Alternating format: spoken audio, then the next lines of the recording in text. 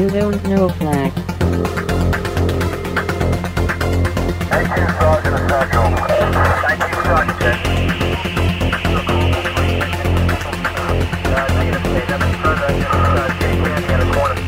You don't know flag. Welcome to You Don't Know Flag, a podcast full of stories about retro gaming, retro computing, video games, arcade games, and technology from a guy who was there and still is. My name is Rob O'Hara, but for the next 30 minutes, you can call me Flag. Episode 156. Every computer I have ever owned. Greetings and salutations, listeners, and welcome to another episode of You Don't Know Flack. Today is January 11th, 2015, and I am your host, Rob Flack O'Hara. On today's episode of You Don't Know Flack, we will be talking about every computer I have ever owned. Speaking of computers, I recorded this earlier in the week on my trusty Commodore 64, so I will get that loading back across the network over here so that you can hear it. And while we're transferring the file, that will give us a few minutes to talk on this week's Loading Time. Loading time. Loading time. Loading time. Well, hello, everybody. I hope everybody is having a wonderful and exciting 2015 so far. I know that I am really trying to stick to my New Year's resolutions that I made.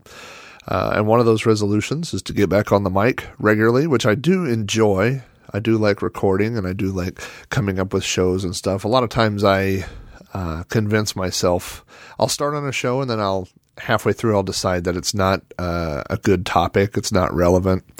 And you know, the original scope of this show was to talk about old technology and old things. And that has expanded over time. I don't think originally I would have talked about cassette tapes in the original scope of the show, but actually that turned out to be a pretty good episode, and I got a lot of feedback on that episode. So I'll be talking about that in just a minute. I have spent the last week of my life, and I will be spending next week, working on a project at work. And I don't normally talk about work, and when I do talk about work, I talk about it in generalities, which I will be doing right now. But I've been put on a project. We discovered at work a large pool. By large, I mean more than 5,000, less than 10,000. laptops running Windows XP. And as you know, if you are in the technical world, Windows XP has been sunset. They are no longer providing patches, security patches for Windows XP. And so I have been brought in on a team to figure out why these people are still using Windows XP and then they're not using Windows 7. And to try and help them out. And so I walked in with all my little technical knowledge and thinking, well, let's just go fix this problem. And then I spent several hours watching a field technician hooking up a Windows XP laptop to a piece of hardware that was built in the late 1980s. He connected up with a serial cable, and actually we had to use an adapter to boost the voltage of the serial cable because the newer laptop didn't have... the newer laptop that this employee has doesn't even have a serial port. So we're using a USB to serial adapter, an old 9-pin cable, in line with a voltage... I don't know if it's a booster or regulator, but to get the right voltage that this piece of equipment uses. And then after we got all that hooked up, he launched this DOS application. And let me tell you, if you need a flashback, I mean, all of a sudden, I went from, configuring very, top of the line. I'm not cutting edge, but definitely modern equipment and software and hardware, to going back and trying to configure COM ports and get this thing to start talking and work. And obviously being a DOS application, this is not going to run under Windows 7 64-bit. And so we're looking at some different options to make this work. But I think the most interesting part of this project for me has been that I work on a federal campus that has between 30 and 40 buildings. And the building that this is taking place in is literally probably 2 to 3 buildings away from where I work. And I've worked there for almost 20 years. This will be my 20th year, and I have never been in this building. I had no idea what these people do. I've never seen this equipment before. Just completely new experience for me. And so as a technical guy, that's been a lot of fun to go in and see this stuff that I've never seen before, old equipment. And I think a lot of people see these guys as maybe, old dinosaurs hanging on to old hardware. And over time, they've explained to us, how many millions and millions of dollars of this equipment is out there in federal airspace. And so it's been really eye-opening to learn that, when you work in a large organization, you can make changes on one part of a network that affects people in a way that you didn't know you were affecting. You can say, only machines that are patched can get online, but you may be affecting somebody that's trying to keep hardware from the 80s limping along until somebody else upgrades it. So anyway, it's definitely been a technical challenge, and so I'm really enjoying it. It's been some long hours, and I've been doing some stuff outside of work too that's been taking up a lot of my time. So I've definitely been tired and exhausted, but it's been a fun project to work on. Speaking of that last episode I did, I mentioned the last episode of You Don't Know Flack was about cassette tapes, and I've been having some pretty interesting conversations with some listeners from You Don't Know Flack. I got a comment from Aardvark, who said, thanks for another relatable episode. And I like that. I like those episodes where people can relate to the stories in it, where it's not just me telling old stories, but it's when I tell stories that spark listeners to share their own stories. I love those kind of episodes. Aardvark asked if I ever spent any time rewinding a tape with a pencil or transplanting the spools into a non-broken tape case, and I have done both of those things. I saw someone shared on Facebook not too long ago one of those infographics that said, if you know what these two things have to do with each other, you may be from the 80s. And it was a pencil and a cassette tape. And obviously, if you've ever had a tape build up slack or something like that, and you had to put a pencil inside the little holes and wind it back around, you know what those two things have to do with each other. Aardvark says he didn't spend a lot of time collecting music, but he did spend a lot of time recording himself doing funny things on tape. And it's funny how he also mentioned, and he's one of many listeners that mentioned that he used to record the Dr. Demento show. So I thought that, obviously I didn't think I was the only person who did that, but I'm surprised how many people mentioned that. And he joked and said the commercials are more interesting than the songs now. And that's possible, the songs you can always track down again online or find, and some of them are forgettable, but the commercials really do capture that time. I got a comment from Ferg, who you probably know from the 2600 Game by Game podcast. Ferg says he has precious few radio tapes, but he has a lot of stuff he taped off of MTV videotapes that he made in the 90s. So he recorded things off of the television. I don't know why I just explained that VHS would be off television. And he mentions that songs on the radio and MTV sound different because the way that they did the compression, and he had no idea why that the songs sounded less punchy when you bought them versus, what they sounded like on radio until he started getting into audio software. And that's true. They definitely have a different sound.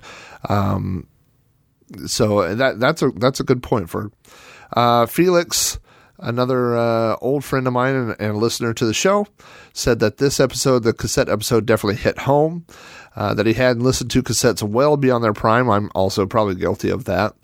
And he says he's not able to describe what it was that attracted him to them, but part of it was being able to record things, and that's definitely true. That's something funny is I don't have a DVR in my house. We have digital cable, and I don't pay for a DVR, and so every now and then someone will say, "Hey, this is going to be on TV," and I'm like, I don't have any way to record anymore. I mean, I can't. I had a PC hooked up for a while, and once we went digital, I couldn't record through the PC because I just had an analog, coax line going into that, and I don't have a DVR. So yeah, it's funny that I can't record things off of television anymore, and so that definitely was part of the fun with cassettes, of just being able to record something off the radio or your own voice or whatever. Felix also mentioned he can't tell me how many times he's listened to Weird Al on family car trips, and that's true. We do that today. We will still throw Weird Al on the, of course now it's not cassettes, it's usually somebody's phone, but yep, Weird Al is still a big part of the O'Hara family road trips. Let me see. Oh, Felix also said that he used to record Dr. Demento. And in the 90s, he found 110-minute tapes. But the Dr. Demento show was 120 minutes. It was 2 hours. So he would cut out the commercials. Anyway, he said, so what he would do on Sunday night, he would take out as many commercials as he could on the A side and get past the first hour and then flip it over and record the second side. And then later he found 120-minute tapes, so he could finally record the whole show. That's funny. Most of the tapes I have were 60-minute total. They're 30-minute on each side. So, and I do remember the ones later that were long, like 120 minutes total. So those were great because you could put an album on each side. Finally, I got a comment from Obliterator 918, who says he grew up in a college town with a college radio station. And so he would record all this stuff off the radio, but his deck, it's funny he mentioned, is mono. Like a lot of kids, he says the diskettes and cassette tapes were reused a lot as a kid because they were expensive, and that's true, And a lot of times, now I was obviously a hoarder when it came to old Commodore software and things like that. But for cassettes, you would reuse these things. You record stuff. When you got tired, you record over it. And he says it's a shame that he doesn't have any of those recordings left. And I agree with you. I'm lucky to have as many tapes as I have. Every now and then, a lot of times my hoarding doesn't pay off, but every now and then it does. So anyway, I thought I would mention that all these comments came from my forum, which you can find at thegaschamber.robohara.com. Each new podcast that I post gets its own post, and if you want to chime in and give feedback that way, or chat with other people about the episode, that's a great place to do that. So if you have feedback about this episode or any other episode, or the show in general, you can always email your feedback to me at robohara@robohara.com, or leave a message to me on the You Don't Know Flag voicemail box, which is 405-486-YDKF, where I listen to each and every one of them on my computer. And speaking of computers, it sounds like this episode is now fully loaded into the computer. So let's get started talking about every computer I've ever owned.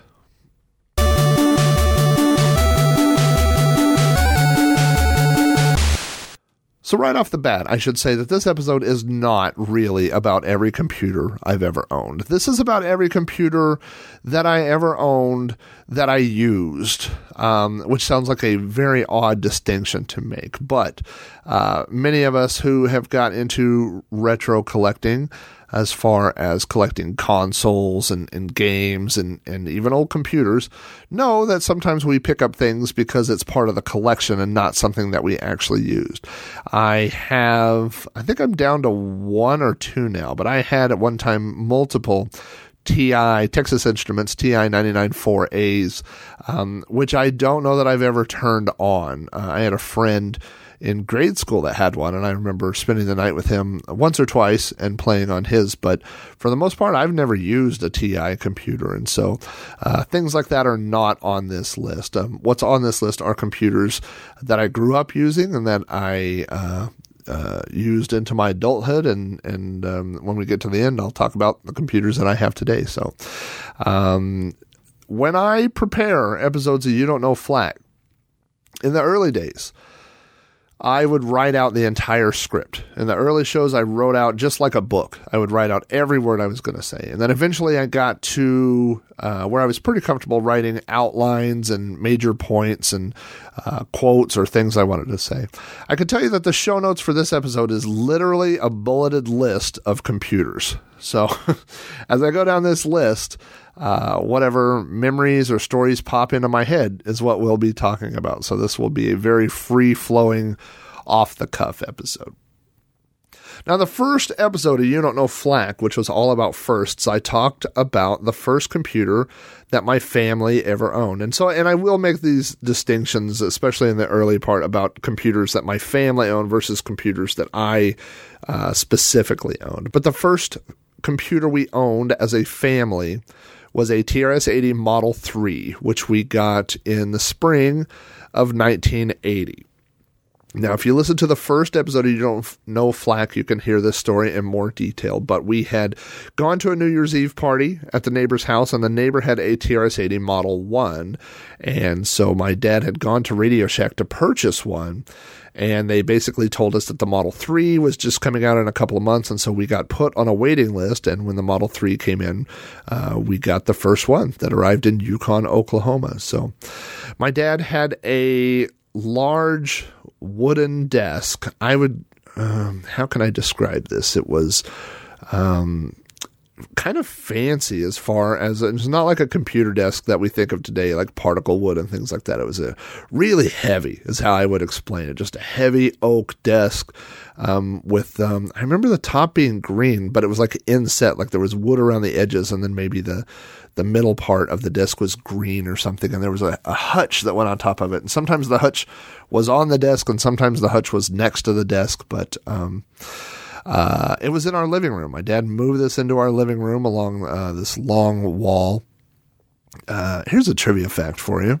Our living room growing up, the house that I grew up in was kind of an interesting design. I guess it's a hexagon shape, and so there's 6 walls. So the fireplace is on a wall and TV is on a wall. So there was a lot of walls to put things up. So one of the walls had a desk, and that's where the TRS-80 lived. So when we got that TRS-80 in 1980, I was 6.5 years old. And kids, like to play games. Obviously, if you give a kid a computer today, they'll figure out how to play games on it. But we didn't have a lot of games. We had text adventures, and we had a few, graphical games. Obviously, they're very, very rudimentary compared to what we have today. And we had a cassette player. So this is kind of my introduction to computers, and we would get books where you would type in programs. And so I did that a lot on the TRS-80. So I have mentioned this before, I think. I'm probably not as fast as I used to. But I used to, on typing tutors, I would take those things, and I could always get at least 100 words a minute. But I do not type in the conventional sense as far as where I put my fingers over, the home rows and things like that. I learned very early when you're 6 and you need to type, you learn how to type. And so I learned these patterns, the way that my fingers just kind of flow over the keyboard in certain patterns. And so it's funny, on typing tutor type programs, I can do really well on the ones that give you real words and real sentences, and the ones that just have combinations of letters that aren't really in words, I do very poorly on, because my fingers are not trained to go in those types of patterns. So, but if you're a kid growing up with a computer, you learned how to type, and so I learned how to type on that TRS-80, and I wrote a lot of basic programs and learned how to had my own cassette tape where I could save my programs and do all that kind of stuff. So that's definitely the first computer that we owned, and the first one that I used. In 1982, my dad looked at expanding our TRS-80 Model 3 into getting floppy disk drives. And the way I remember the story was that this was, now at the time, when we bought it, I believe that it was $799 for one floppy drive and $11.99 for 2 floppy drives. Now, in 1982, I believe it was going to cost us around $1,000 to add 2 floppy drives. And at that point, Apple computers we had definitely had one in our school at that point. And my dad looked at Apples and found the Franklin Ace 1000. Now, the Franklin Ace 1000 was a Apple IIe compatible machine. And so he could get that computer for the same price it was going to cost to add the floppy drives to the TRS-80 Model 3. So we sold the TRS-80, and he bought a Franklin Ace 1000. And so it basically replaced the TRS-80 on that desk in our living room. And we went from being TRS-80 people to suddenly being Apple people. What can I tell you about the Franklin Ace 1000 and Apple? Well, first of all, I can tell you that like I said, our school had an Apple. Now, we had one computer, and it was on this little cart that would get wheeled around from room to room occasionally. But obviously, the Apple had much better graphics, and we had this joystick from a company called Archer, and it was just a square. It was like a box with two buttons on the right-hand side that were like you could see the springs under the buttons, and then a joystick, and then the little pot trims that were on Apple joysticks. I guess they were, you were always having to fiddle with those to make sure that your joystick was centered. But of course, the TRS-80, we never had a joystick. So, and the two buttons I have always said was a better choice. The Commodore 64 is obviously, my favorite computer of all time, but the Atari style joystick, the DB9 joystick, limited you to one button. And so there were lots of games on the Apple that took advantage of those two buttons. I remember Karateka, where one button punched and the other button kicked, or Choplifter, where one button fired bullets while the other one rotated your helicopter. So these two buttons were very useful, as far as games were concerned. We did not have Apple brand floppy drives. We had Lobo drives. I remember that. They had a little howling wolf was the logo. And I remember that my dad occasionally had to adjust the speed of the drives to make things work. I don't know if that's because this was all non-Apple products or what the reasoning was for that. But I mentioned, I think, on another episode and I know I mentioned this in my book Commodore, that my dad had made friends with this man named Ron, who was younger than him. Ron was a college student, and my dad was probably in 1980, so he was in his 40s, and I was a little kid, roughly 10 years old. And Ron ran this BBS. And so we would go to Ron's house. He lived in a duplex on a local college. And so we would go to his house, and my dad would just take boxes of floppy disks. And this guy, was a sysop. He ran a BBS, and he was just flowing on software. And he had two computers, which I had never seen at that time, somebody have two computers at the same time. So he would, play on the BBS. The BBS would be up, and then he would have another one where we would play games and stuff. And so it was always exciting to go to this guy's house, because we could just, you would just get tons and tons of games, and so that was the big difference for the Apple for me, and the Franklin Ace, but was in the TRS-80 days, we didn't get a lot of software. You might get one or two, new programs here or there, but you spent a lot more time with each program. Whereas once we got to the Apple, you could, you would just get tons of software. So we had the Franklin Ace 1000 for a while, and in 1984, it seemed there was this, in the early days, it was all about, it was computers, you had to get a computer because every family was going to have a computer, and you were going to have a computer at work, and your kids were going to have computers. And so these lines started getting drawn about what kind of computer you were going to get might dictate what you were going to do with that computer, or maybe vice versa is a better way to put that. In other words, if you wanted to do this type of work, you might get this kind of computer. And so my impression was always, as a kid, if you wanted to, the schools had Apple computers. Our school had Apple computers. So if you wanted to, and Apple had a lot of programs to try to get their computers into elementary schools. So if you wanted to have the same kind, if you were buying a computer for your kids and you wanted to have the same kind of computer at home that you had in the school, you would buy them an Apple. And maybe Dad had an IBM at work. So if he needed the same kind of computer at home that he was going to have at work, he would buy an IBM. And then, if you wanted to have the best game playing computer, you would get a Commodore. So that was kind of the way I saw those things. So in 1984, I won't say that the Apple was not seen as a business computer. It obviously was, when you had things like, VisiCalc and things like that. There were applications for sure on the Apple, but there kind of became this feeling like the business world was going towards IBM. And so if you wanted to, use computers with your work or whatever, you were going to have to get an IBM. And so in 1984, I remember this giant box coming into our house, multiple boxes, and we opened it up.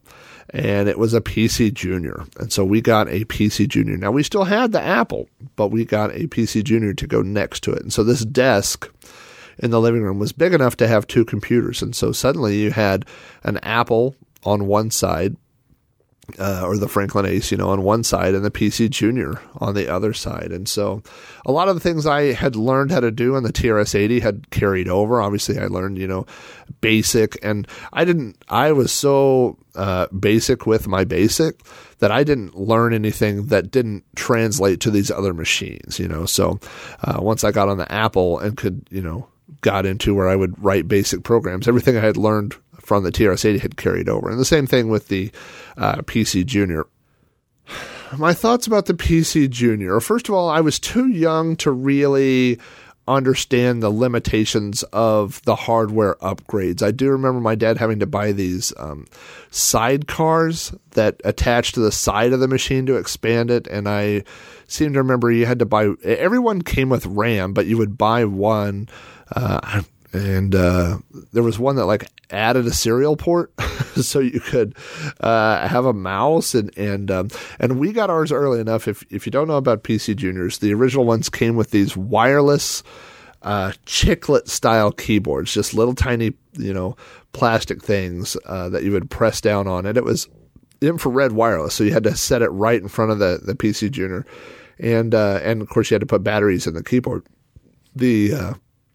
Very quickly, they offered a different style of keyboard, a more normal keyboard. And so I believe you had to mail in your old one. You could exchange it and get the newer style. So we did that. But I do remember having the original style.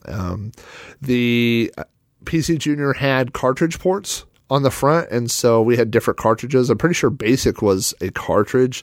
And it came with a few different games. There was a space shooter and maybe a typing program or something. But we had a few cartridges, that came with it.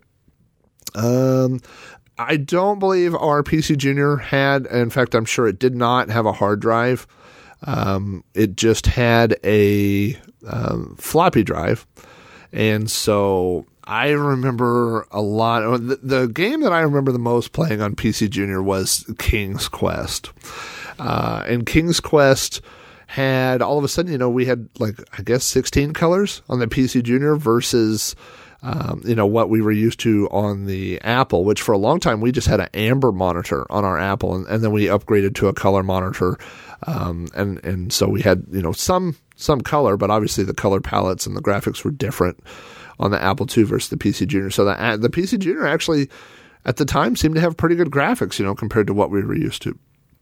Now, I know that the PC Junior was definitely limited in the ways that it could be upgraded and the ports that were included on the back. And so the next year, my dad purchased an IBM XT. Now, he did not purchase an IBM XT. He purchased an IBM XT clone from a local business.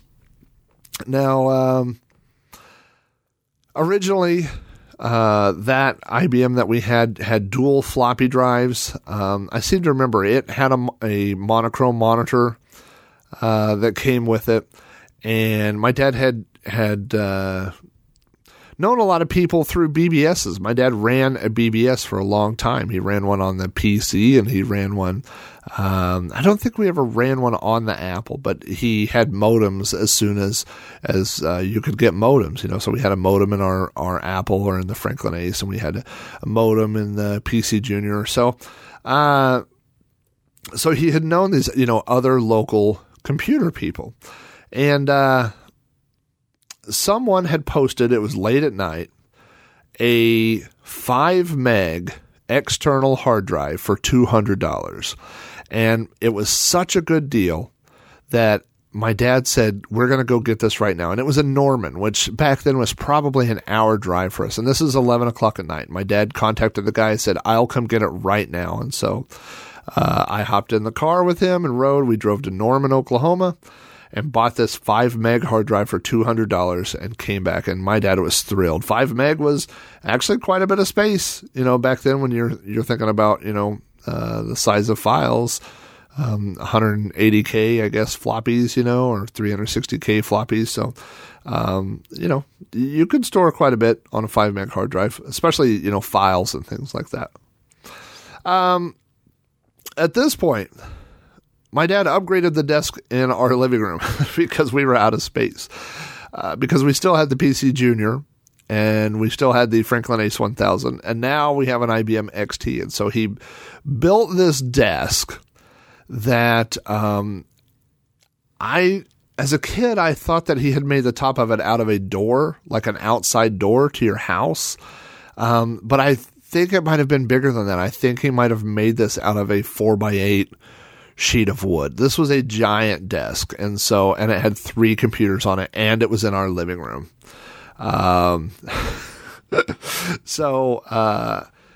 you could, there were chairs there, multiple chairs. So, if one person was on the Apple, and somebody else could be on the IBM or something like that. And, so this is a time, remember, this is still 1985, where a lot of people don't have home computers and they come to our house and we have 3, set up. So it was pretty exciting time. Now, when my buddy Andy, his parents or his dad also had a computer. They had a Commodore 64. And so I would go over to Andy's house, and I was used to playing games on this Apple II that we had on our Amber monitor and, on a IBM XT. And then I saw the Commodore 64, and we would play Below the Root, and we would play Impossible Mission, and games and Ghostbusters, games that had speech synthesis and great graphics and Atari joysticks. And that was a kid's dream. It was, it was like a Nintendo, but it was better than Nintendo.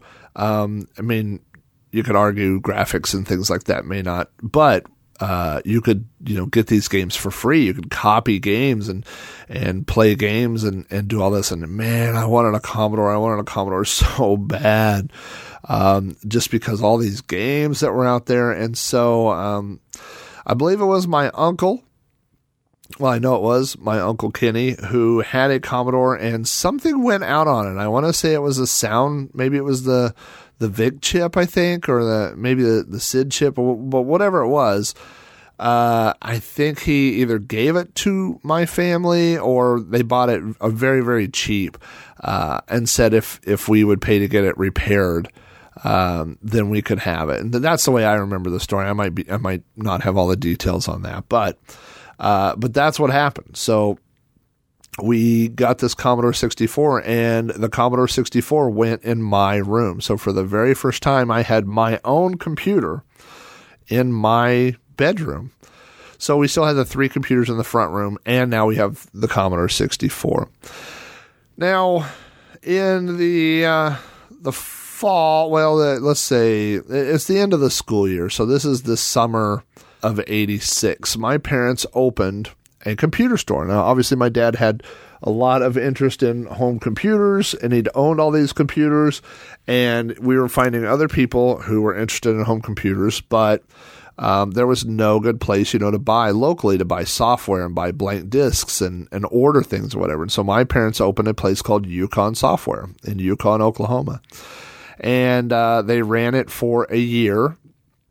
And So my dad purchased an SX64, which is the portable, we call it now a luggable Commodore 64. It was all-in-one. It has a 5-inch monitor, and I think it weighs 20 pounds or so, and a couple other computers. And so he basically split up the collection. So the computer store had a little area where you could put computers, and I think they were even talking about like offering computer like classes and things like that, but that never happened, I don't think. But they would have computers up there and then running software and demos and stuff like that. It's good advertising. So the Franklin Ace 1000 went up to the store.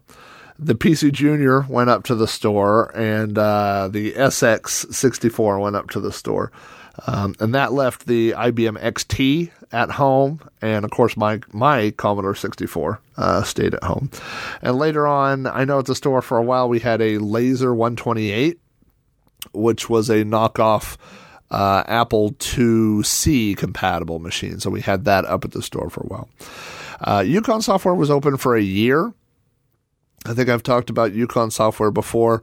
When they opened the store, there was nobody in Yukon selling software, selling computer-related things. And within a year, Walmart was. And Target was now carrying Commodore equipment. You could go to Target and buy a Commodore disk drive. You could buy software, And I remember the story I always tell people is my dad showed me, and it was the game. I believe it was Altered Reality was the game he showed me. And he had a reseller catalog full of software. And I think the price was like $35 or $36 that he would have to pay. And the MSRP that he was supposed to resell it for was $40. And Walmart had it for $33. So Walmart literally had things cheaper than what he could buy them for. I mean, and so he was like, this is not a good business model to go to Walmart and buy stuff and drive across town and try and mark it up $5, So unfortunately, the big retailers like that put my parents out of business. And so they closed the store. And then most of those computers at that point got sold. I know the Laser 128. The Laser 128, I don't think it was ever in our house, but that got sold. The Franklin Ace was sold. The SX64 got sold. The PC Junior got sold. So we basically were down to the XT and my Commodore. Which, by the way, I'm not going to talk a whole lot about my Commodore, but just know that I got a Commodore in my bedroom in 1985, and it's still on my desk here right now. I mean, I can see it from where I'm sitting. So that computer has never left my life. It's always been. I've talked about it on this show. I wrote a book about it. Commodore 64 has always been there in my life, some way or another. Now, as the store was closing in 1987, my dad ended up also selling the XT, and he bought a 286. I do know that it came from a local computer store that would custom build machines, and I remember that it had a turbo button on the front. I don't know if you remember this, if you're old enough to remember, but a lot of old PCs had turbo buttons that I guess would do minor overclocking basically. And so it was a 10 megahertz. It was a 286 running at 10 megahertz, but if you pressed the button, the 10 would change to 12, and things would run slightly faster. And so if you wanted things to load faster or run faster, you would press the turbo button and it would go to 12. And then if you wanted to play a difficult game and things were running too fast, you would unpress the button and it would go back to 10 megahertz, which sometimes made playing games easier. So we had that computer for that 286 for a while. In fact, when I graduated high school, which would have been in the spring of 1991, those are the two computers that we had in our house. We had this 286 and my Commodore 64. After graduating high school, I went off to community college, and I had to pay, for the most part, for my own school And when I did that by working at multiple pizza places and also getting a job at the school as the newspaper editor and the yearbook editor. Those were paying positions. So between editing both of those and delivering pizza and making pizza and doing all that, I didn't have a lot of time outside of school and work for computers. And I was taking journalism classes, and we had a journalism lab that was filled with Mac classics, Mac pluses, whatever. And so that's where I, really started doing GUI type computers and word processing, and we would do our layout and all these things in these Macs, So really that's kind of where I got my computing fill for those couple of years. I wasn't doing a lot on the Commodore at that point. I wasn't doing a lot on the PC at home at that point. And mostly we played around with these Macs, but I just, had kind of taken a break from computers. So in the fall of 93, I had been going to this local community college for 2 years. And in the fall of 93, my now wife of this year will be of 20 years, called and said she was looking for a roommate. She was going to a college that was an hour away. She was actually looking for 2 roommates, and so I said, you know what, I'm done with community college, so I will go off to this other school. I'll figure out a way to pay for it, and that'll be that. So I took all my stuff, took my Commodore, took all my clothes and my guitar and CDs and everything that was important to me, and I moved an hour away and moved in with Susan. And I knew that I was going to need a computer to do schoolwork at home, to be able to type reports and do certain things like that. And so I had this buddy named Jake, and Jake is not his real name, and he does not work at State Farm. And Jake worked at a local computer store, and Jake was like, hey, I can, help you get a computer, and most of it will be, if you'll buy this much of it, then I can probably get this much of it for you from free, from like spare parts or things that were in the trash or things from whatever, and I didn't ask questions. So Susan's mother had sent her $600 that she was supposed to pay her tuition or buy books with, and so we cashed the check, and I called up Jake and was like, hey, I got $600, what can I buy? And so I ended up buying a 386 DX, it was a DX240, I want to say.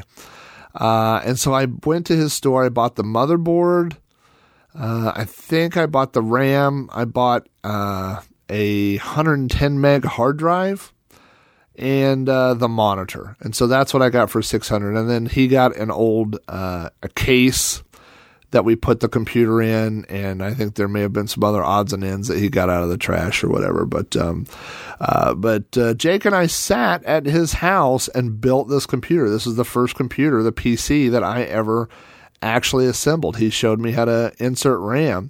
He showed me how to install a hard drive, how to get the cables the right way, and how to mount one, and how to do all these things. And so, I owe this guy a lot. This guy is the person that got me into, he showed me the art of mounting a motherboard and putting those little spacers in and all that stuff. Like, this is the guy that taught me how to do that, And so finally I had a PC, and then I think my wife took out a loan to pay for her books, which is terrible. But, so now I had an IBM, I had my own IBM PC. It was a 386, and it was a DX, which was considered to be the really fast, it had a Mathco processor. You would always tell people, you're like, it's a 386 with a Mathco processor. Which apparently helped it calculate math and run things more quickly. So it did on games as far as that was concerned. It was a pretty fast machine. I always liked that machine. And I lived an hour away from Oklahoma City, and so we could call Oklahoma City, but for Oklahoma City to call me was long distance. It was a very odd kind of thing. But I could call BBSs again. And so I hadn't called BBSs in a while. And this is the first time I started calling BBSs, with an IBM. And what was funny is as a kid, Apple BBSs seemed to be kind of technical, like there was always hackers and people talking about how to build things and do this and that. And IBM boards were Commodore boards were all about games and software and, trading games and stuff like that. And of course, this is huge generalizations, but the IBM boards always seemed very stuffy. It was always like old guys that wanted to be serious and talk about computers and stuff, and they were just boring to me. So I wasn't too excited about getting a PC as far as modeming and stuff, but when I started calling boards, I found lots of people my own age that had set up BBSs, and so it was pretty. It was a whole new world. It wasn't the world that I had been exposed to as a kid calling BBSs. This was like a new generation of sysops and boards and stuff, and so it was a lot more exciting at that point. Now, within a year, in 1994, I had moved back to Oklahoma City, and I got a job at Best Buy, and I had a couple different things. I started off in the computer section, and then I worked in the software section, and then eventually I got a job up in the tech booth where I would repair people's computers, And this lady came in one day with this old computer, an old HP desktop computer. And in her hand, she had a warranty. And basically what it was a 3-year warranty. And she said that, the warranty basically said we had to repair this thing or replace it. And the manager came over, and I'm looking at this thing, and this was a 386-16. So it was definitely old by 1994 standards.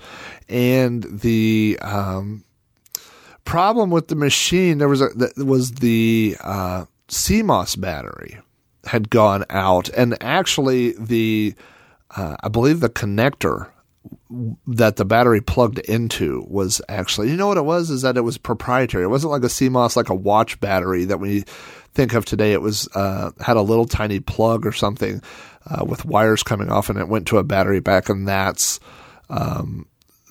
what had gone out. And, occasionally, at Best Buy, if we were trying to repair a customer's computer, we could go, just like if we needed an IDE cable, we could go get one. And then just write up a thing that says, we had to get this part. But I didn't have those kind of parts there. And so I told the manager, I was like, I can't fix this. I don't have this stuff, like maybe if I could go to Radio Shack and buy a battery holder or something, and they were like, no, you can't do that. You have to just use stuff we have. And I was like, we can't fix this. And so this lady basically was able to go get a brand new computer right off the shelf, and we had to replace it. And so this 386-16, we just took ownership of, and I asked the manager, what do you want me to do with it? He was like, I want it in the trash. I don't ever want to see it again. This just cost us hundreds of dollars. And I was like, okay. And so I walked out the back door, walked around, and stuck it in the back of my car. And that HP ultimately became the original gas chamber BBS. I think I had probably gone back to Jake, and we had, he had a battery compartment that we soldered some wires to and hooked it up, and that became the CMOS battery, and it worked fine.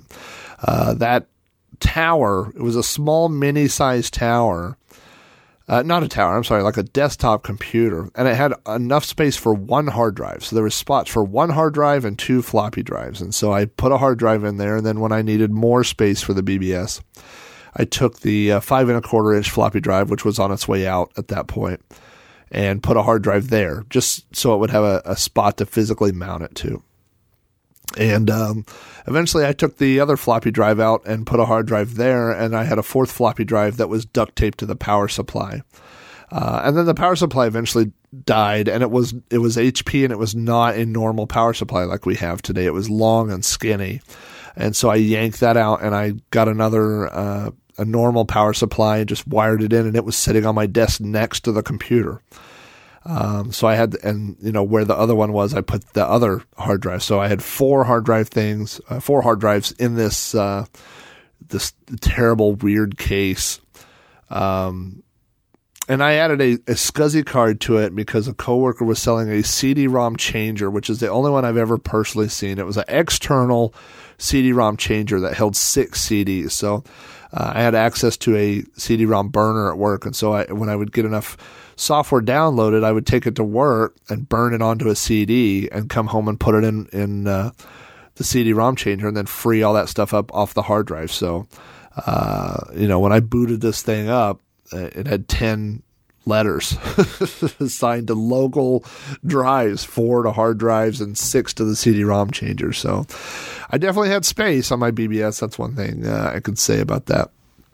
I remember keeping the 386 DX240 for a long time, but eventually I built a DX2, a 486 DX266, which was my main computer for a while, and then eventually I built a DX4100, and my biggest memory of that is that it was in a big-ass tower. I mean, a tower that was probably, 3 feet tall. I mean, it was a giant full-size tower. And that was the machine I had when Windows 95 came out. I had a DX4100. I remember I was working at Best Buy before that in the spring of 95.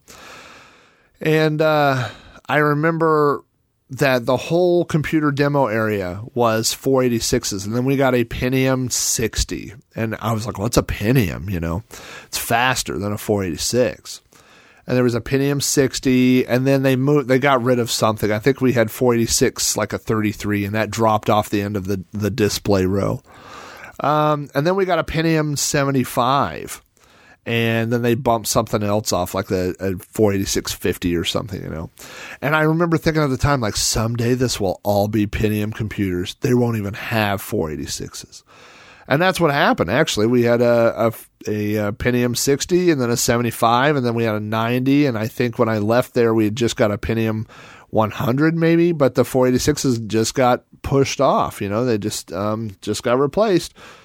But I had a 486 DX4100, which I used for a long time, probably until, 98. I'm trying to place this in the timeline. I came back. I had moved to Spokane, Washington, and was there for a year and a half. And I came back in 98, and I was complaining to a friend of mine, who we'll call Chris, that I was still using a 46. And Chris said they have Pentium 133s at work that they're throwing away, and I could have one. And I was like, really? And he said, sure. Let's go up to my work and get one. And I said, okay. And so Chris picked me up at 10 p.m. and we went and it was in the middle of the night and all the lights were out and we went to a storage room and all this. And all of a sudden it dawned on me that I don't think they may not have been throwing these away. Like maybe Chris and I were robbing this place. But it was a computer that there was something wrong with. And what was wrong with this thing was that the BIOS would not store your settings. So every time I turned this thing on, it would say, you don't have a hard drive. And I had to go do the auto detect hard drive and it would say, oh, there you are. So it was kind of like a CMOS battery kind of thing, but this one was not repairable. So at least not, based on our skill set. So we would take this. So I took this computer and it was just another big tower. It was all beat up or whatever. But I finally had a Pentium. I had a Pentium 133. Around this time at work, I started, as tech support for the government in 95. And we supported Novell networks, Novell 3.11, maybe 3.1. And eventually upgraded. We had to upgrade due to Y2K, which tells you how long ago this was. But eventually we switched off of Novell and we went to Windows NT. And so I was like, what'd be awesome is if I had a Windows NT server at home and I could network my computers together. And so I think I turned maybe that DX4100 maybe into an NT4 server, and all the other machines kind of became clients that I would log into NT4. It's like I set up my own domain at the house. And by the way, This, I did not have any KVMs. KVM stands for Keyboard Video Mouse, and it's a device that you may or may not be familiar with. You're probably familiar with it, where you hook it up to a computer or multiple computers to it, and you can share one keyboard, one mouse, and one monitor to multiple computers. So like in my normal computer room here at the house, I have a couple computers hooked up, but I only have one set of monitors and one mouse and one keyboard hooked to all these things. Well, that didn't exist, or wasn't not that it didn't exist. It wasn't affordable back then. I mean, the KVMs were hundreds of dollars, and so instead, for every computer I had hooked up, everyone had its own monitor, everyone had its own keyboard, everyone had its own mouse. And so I had gone to a surplus thing somewhere, and I got this giant corner metal army desk. I mean, this is a desk you would see on MASH. I mean, this is from the 50s, and it's OD green and solid metal. And it was in the corner of my computer room, and it had monitors everywhere, computers everywhere, you know. It was ridiculous. And also this room stayed at, 80 degrees because you have all these old computers. And for some reason, I never... if you worked on a lot of computers back then, you may relate to this, but all these computers were mostly in towers at this point, and you would put the case on and screw the case in, and then you would open up the case to install more RAM or switch a hard drive or do something, and then you would put it all in. And so eventually you quit putting the screws in these cases. And so then when you wanted to do something, you just pop the case off, do something, put it back on.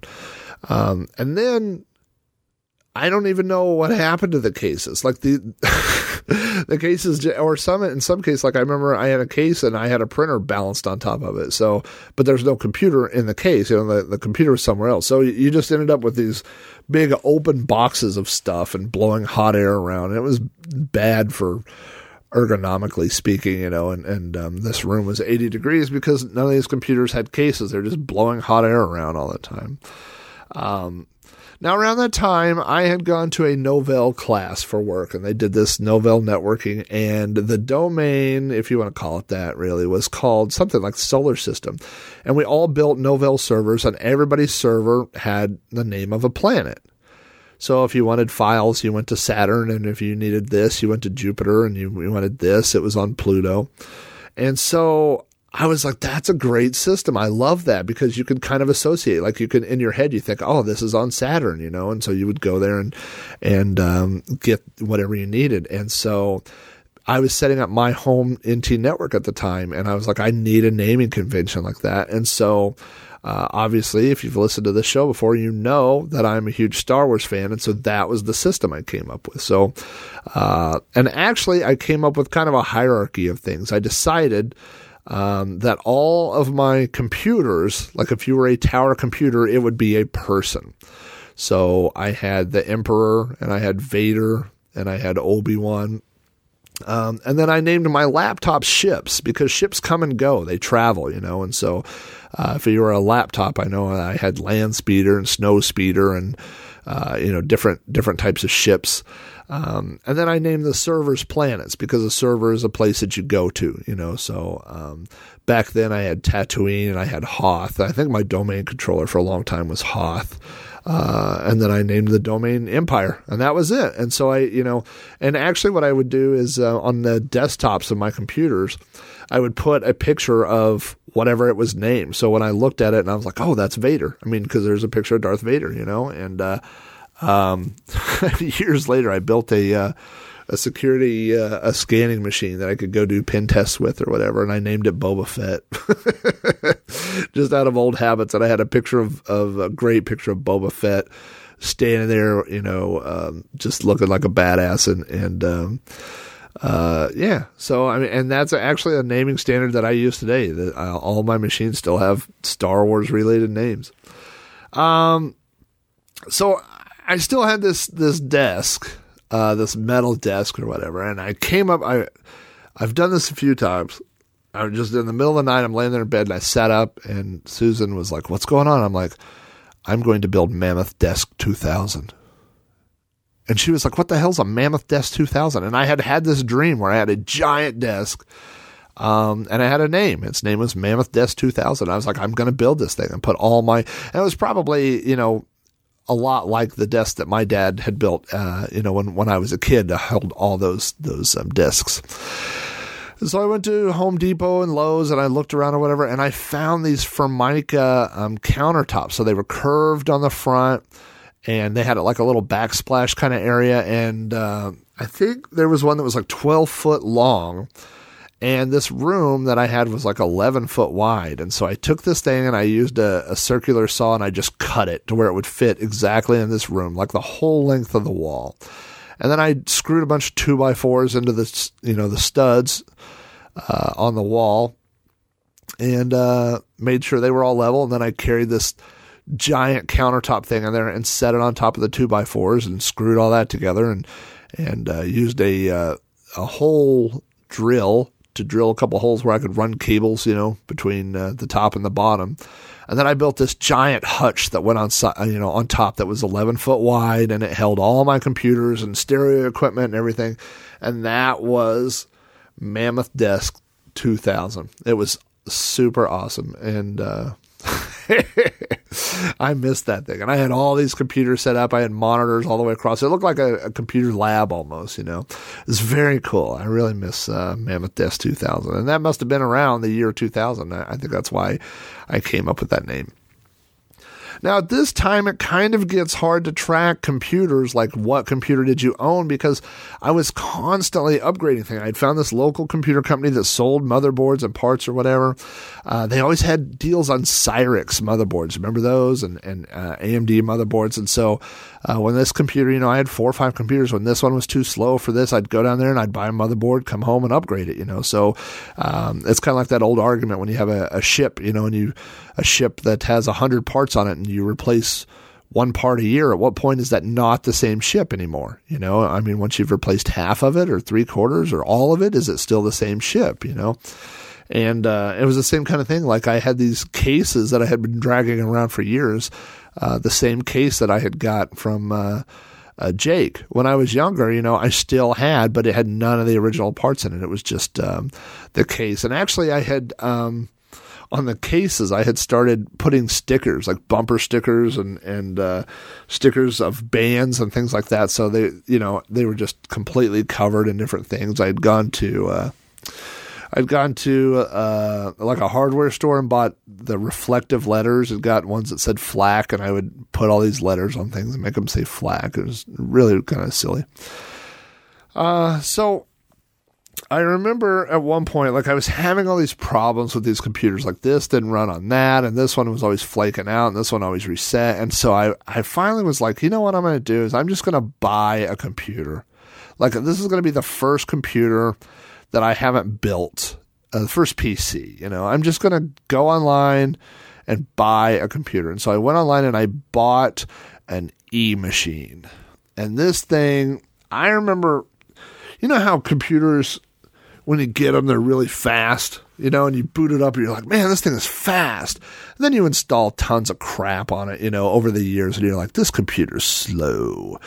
That computer seemed slow when I got it. I was like, what the heck is this thing, man? I was never happy with that, and I bought a couple other computers, but what I started doing really was, at work, everything we had was Dell. We used Dell desktops. We had Dell towers, Dell servers, and I became really familiar with Dell hardware. So, I would just go like on Craigslist and I would look for Dell machines, and that's what I started buying. So I had several towers here at the house, and they were all Dells, and it was just because I knew how they ran, I knew how they felt, if that makes sense. I knew how to work on them, and so I just liked the way that their cases, were designed and popped off, and so that's what I ended up doing is I ended up buying some Dells, and I like off of Craigslist and stuff like that. So that's what I ended up having for quite a while.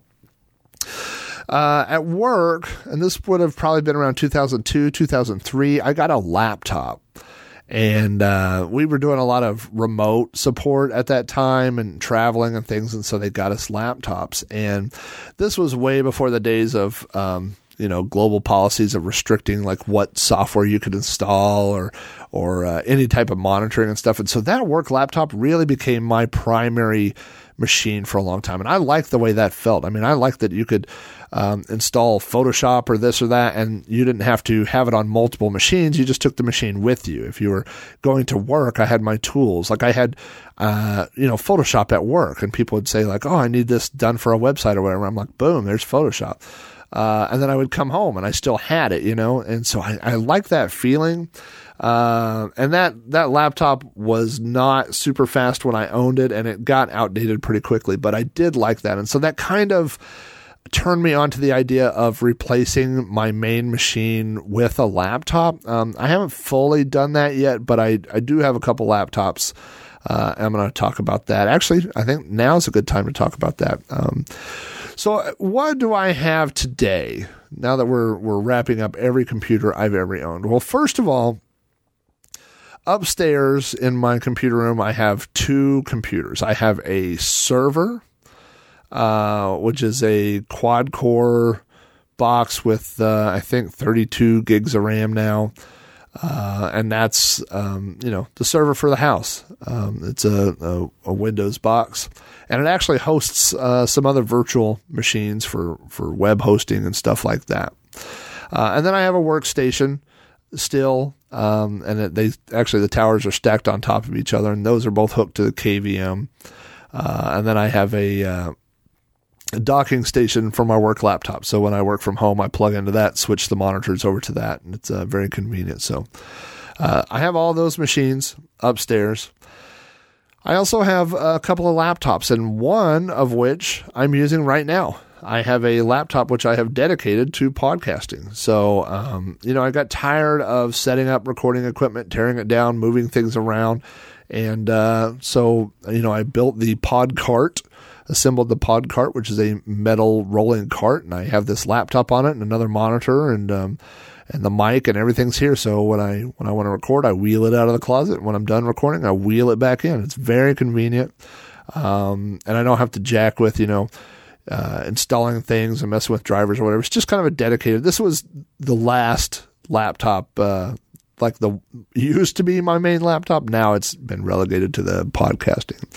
And then Susan and I bought laptops. They're Asus laptops, and I bought them a couple of years ago, and they're I think they're i5 quad cores or whatever. So they're pretty zippy laptops, and so I leave that downstairs. So unfortunately, computing sometimes is a lonely hobby. A lot of times we go shut ourselves in a room and we go work on computers and this, that, and that's harder to do, to get that time with when you have a wife and a family and things going on, especially in a 2-story house. I have my little area that's upstairs, and it's way far away from the family. I come up here and shut the door and you can't hear what's going on or anything. So it's nice to have a laptop that I can just leave downstairs all the time. So if I want to hop on Facebook or Twitter or jot out notes for a blog post or something, I can do that downstairs without having to come upstairs and shut myself off from everybody. So,